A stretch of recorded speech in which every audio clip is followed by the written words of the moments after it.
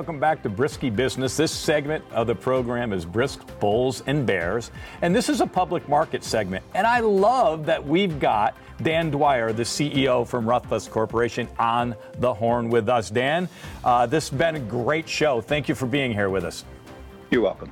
So this is going to be cool because this public market segment, everyone's thinking public markets. We get all types of advice. We get tips on different public companies. And I asked you off mic to tell me about how, do you invest in public companies? And you said no.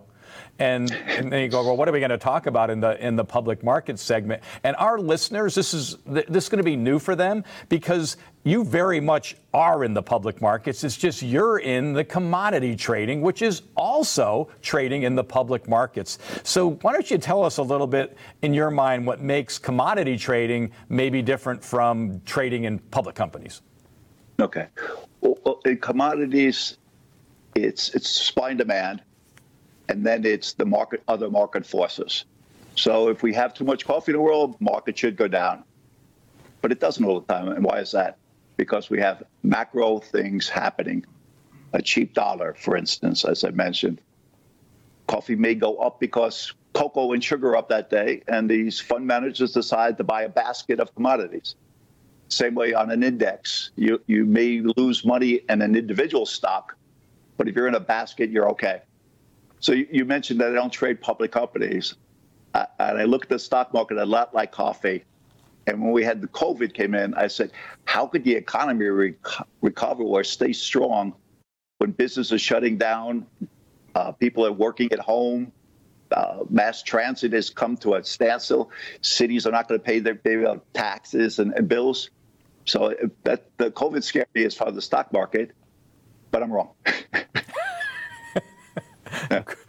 Yeah, it's sometimes super unpredictable. So in your personal life, though, are you, for your own investments, are you in the commodities trading end of business? I don't trade commodities for my own personal wealth. Why is that? Because I'm trading it for the company, and that's enough risk one could take in life. I think if I'm wrong, then I'm wrong twice. I hear you. For myself and my company. So tell me, obviously this commodity trading is major for you and your company, yes. And you've got traders. Tell me about some of the big wins or the big swings or some of the excitement that have happened in commodity trading. 1980s, the coffee market was 44 cents a pound. Cost of production was $1. So how could coffee trade at 44 cents a pound with a cost of production at $1? Well, it did. And people were bearish at 44 cents. Sure enough, the market rallied soon after that. In 2011, market went to $3. Whenever you have these moves like to a $3 market or 44 cents, everybody's bullish at the top and everybody's always bearish at the bottom. And I love the fact that we have that volatility, is that we understand volatility for the last 25 years, but we trade against the volatility. If you're not prepared for that volatility, what type of liquidity problems does this create for other companies, and how do you manage that? And is it an opportunity, or is it? It certainly is an opportunity, Dave. The value that we have working for Rothfuss Corporation, owned by the Neumann family, we're only in coffee.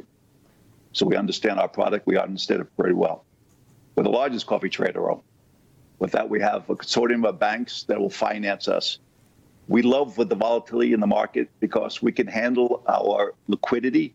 We don't have to worry about the market going up and being squeezed out of the market because we can't meet margin calls. So we love a $3 market because it pushes us ahead of the field. I think you're one of the few companies that could sustain a $3 market, actually. Yes, yeah. Yeah. The barrier to coffee has been very, very cheap, very small, because the banks were willing to take the risk, and there was no volatility in coffee for a few years. Now we're starting to see volatility, and the marketplace should change very quickly. Yeah, it can change very, very fast. Dan, I do want to personally thank you. I know you've been out to our facilities out in Nicaragua, and we were able to have what I call some of the luxuries of being in business, or some of the fun of being in business when you get to go into these foreign countries. And that happened to be a trek into the rainforest. So that was a very, very special time. But I also know that when you're doing what you do and knowing where the coffee regions are, some of these experiences can be quite harrowing. Do you have any experiences like maybe in a Vietnam or a Colombia that you'd care to share about? In Colombia, because we were one of the biggest buyers, I'm sorry, in Vietnam, we were one of the biggest buyers. When I went the first time, they wanted to have a giant dinner party for me, from all the farmers and the exporters. So I was the host. Little did I know that the dinner they were going to serve me was a giant snake. only done for special customers or special care. So, and we had snake fried, we had it boiled, we had it fried. But before we had the snake meat, they took the heart out, put it on my plate since I was a guest. And as the heart is beating on my plate, I had to eat it. And I did. So did it taste like chicken? No, it tasted like snake heart. Oh man, I was early into China, so as in a prior business to where I am now, and I definitely had some similar experiences to that. And culturally over there, it would be quite an insult, right, not to enjoy the food. Exactly. So you really got to put that smile on your face and suck it down. I didn't eat a beating snake heart, so I'm feeling pretty fortunate right now. Yeah. So we had another dinner one time, and it's this gamey meat I'm eating, and I said to my interpreter, "So what is this?" Because you have it in the United States. I'm eating it's bony and grisly. I kept saying, "What is it?" They kept saying, "You have that in the United States." I said, "What's the name of it?" He goes, "Fox." I said, "Yeah, we have them, but we don't eat them."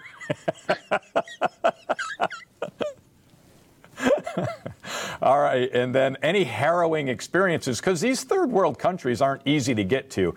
Getting back into the rainforest in Nicaragua is beautiful once you're there, but let me tell you, it's somewhat of a mission. Have you, been at any crazy experiences as you went to find coffee? Yeah, one time we were in a small little plane in Guatemala, and we're flying around Guatemala, and it's hot, and there's no air conditioning, of course, and the pilot has the radio super loud. And I asked him, I said, "Could you turn the radio down?" He said, "No, because we don't have radar. And when the music cuts out, I have to go higher because I know there's a mountain close." Are you serious? True story. It's a true story. And how did that make you feel? Keep the radio loud. Keep it loud. Can you turn up? It would be, can you turn up the radio? We can't hear it back here, would be the moral of that story. Exactly, yeah. And I remembered you telling a story when we were in Nicaragua and having a couple of beers one day, and you were talking about being pulled off a plane in Colombia. Yeah. What happened there? So after they made me the CEO, they decided that I should go and see every one of our exporting companies on a personal basis. Great idea. So I flew down to Colombia the first time, spent 2 days in Colombia, a day in Salvador, day in Honduras, day in Guatemala, and then we flew back to Colombia. So, 5 countries, 6 days. Who doesn't do that? I'm on the airplane, ready to fly home from Bogota. All of a sudden, these policemen with machine guns and rifles come on the plane, come up to me, and drag me out of my seat. They brought me to this room. My luggage was on top of a table. And they said, "Can we go through your luggage, sir?"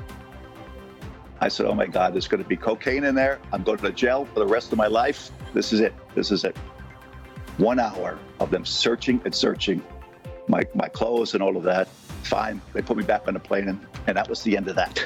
I got a big question for you. This is Brit's Best and Brightest, and we talked about this off mic, that this is really about mentorship a little bit. We got a lot of folks looking for tips and tidbits of, how to advance their careers. And in this new, what I call the new COVID-19 normal, which of course, I don't think any of us, no matter how old we are, have ever prepared for a global pandemic to take place.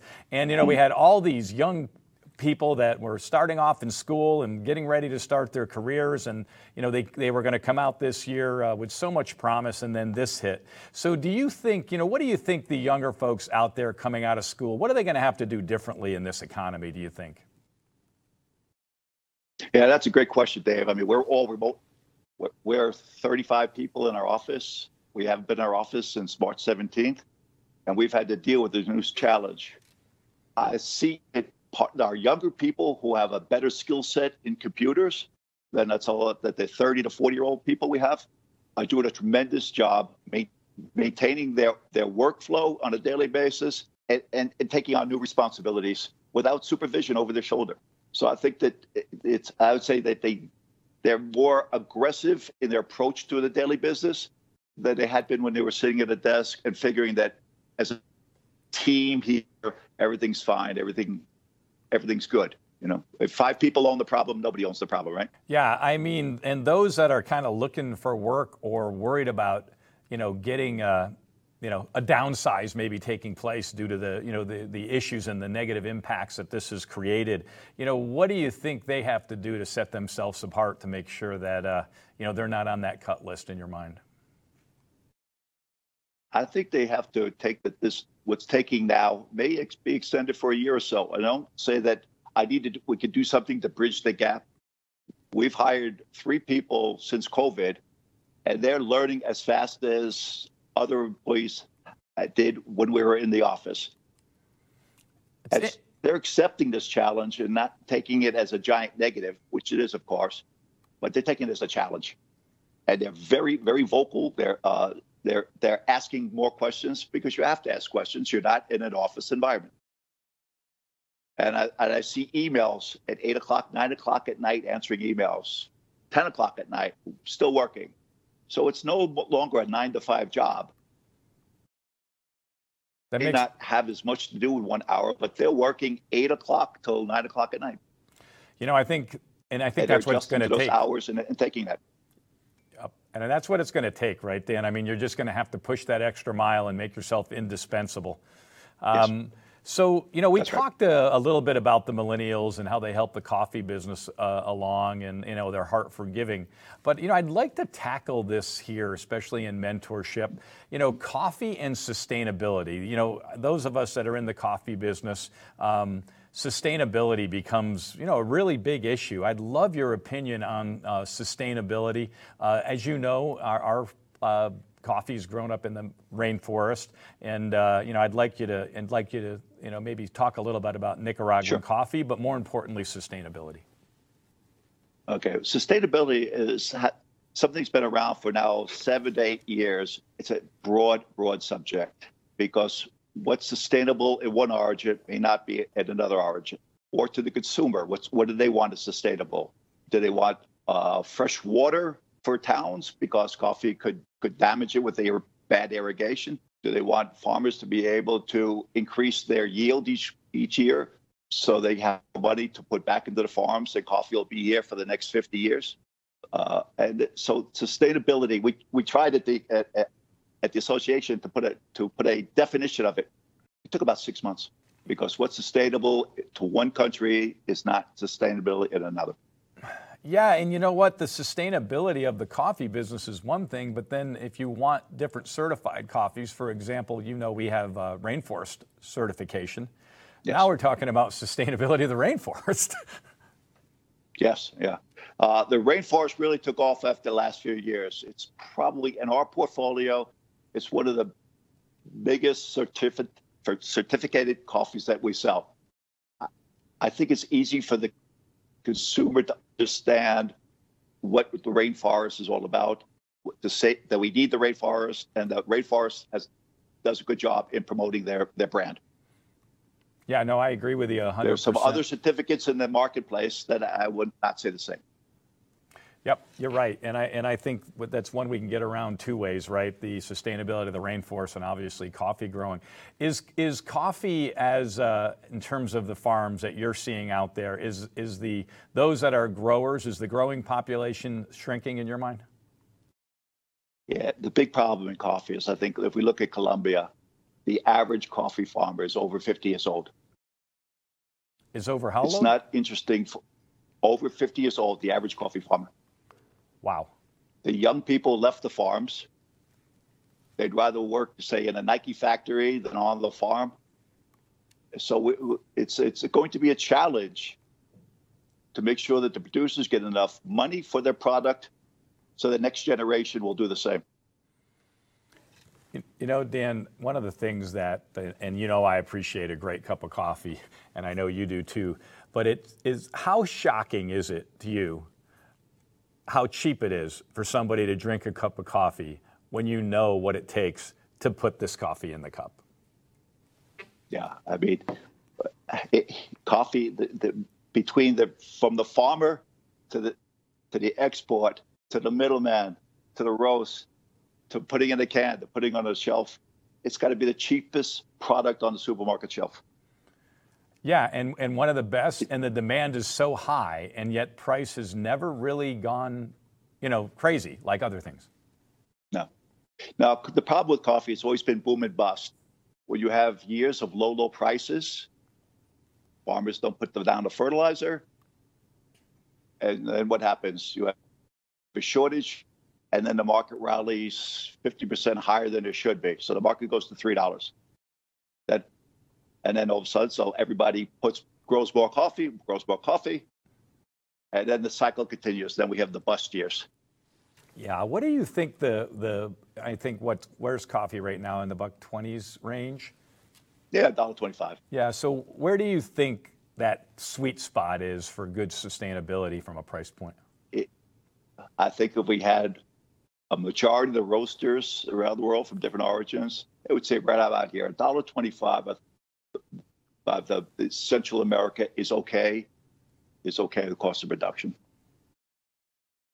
Got it. Dan, you know, you've watched the program before, and we talked about gap moments, you know, those moments, you know, you work your butt off. You talked about now guys working to 9 o'clock. You talked about, you know, you have to be up at 4 a.m, and sometimes it's hard to find a vacation time. What do you do to find joy in your life? What does Dan Dwyer do on that daily basis when it's, you know, so it's not all work, there's actually a little bit of play? What brings you that joy? What do you do?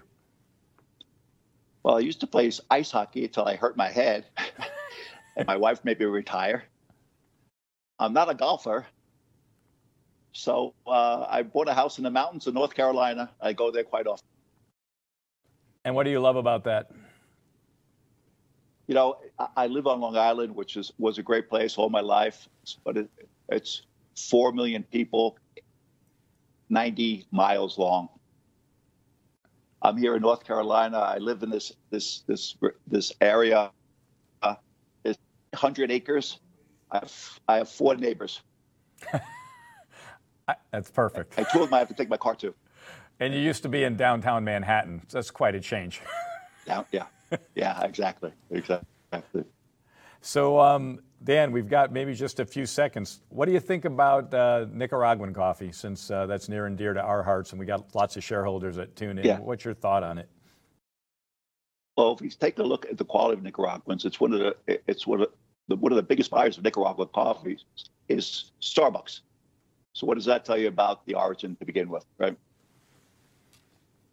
It's a very high quality Central American coffee, and it's probably very, very consistent from one farm to the next, which is great for the consumer, great for the roaster, because if you like your Nicaraguan coffee, that can you buy this week will be the same that you buy in 3 months from now. Yep, and consistency is everything. So we're going to wrap it up here, Dan. Everything. Yeah, we're going to wrap it up. A great show. Thank you again for coming on Brisky Business. I love learning more about coffee, and you're one of the best experts anyone could ever listen to. So we'll wrap it up here. This finishes and concludes our segment of Brisky Business this week. Thank you, Dan Dwyer, CEO, Ruffus.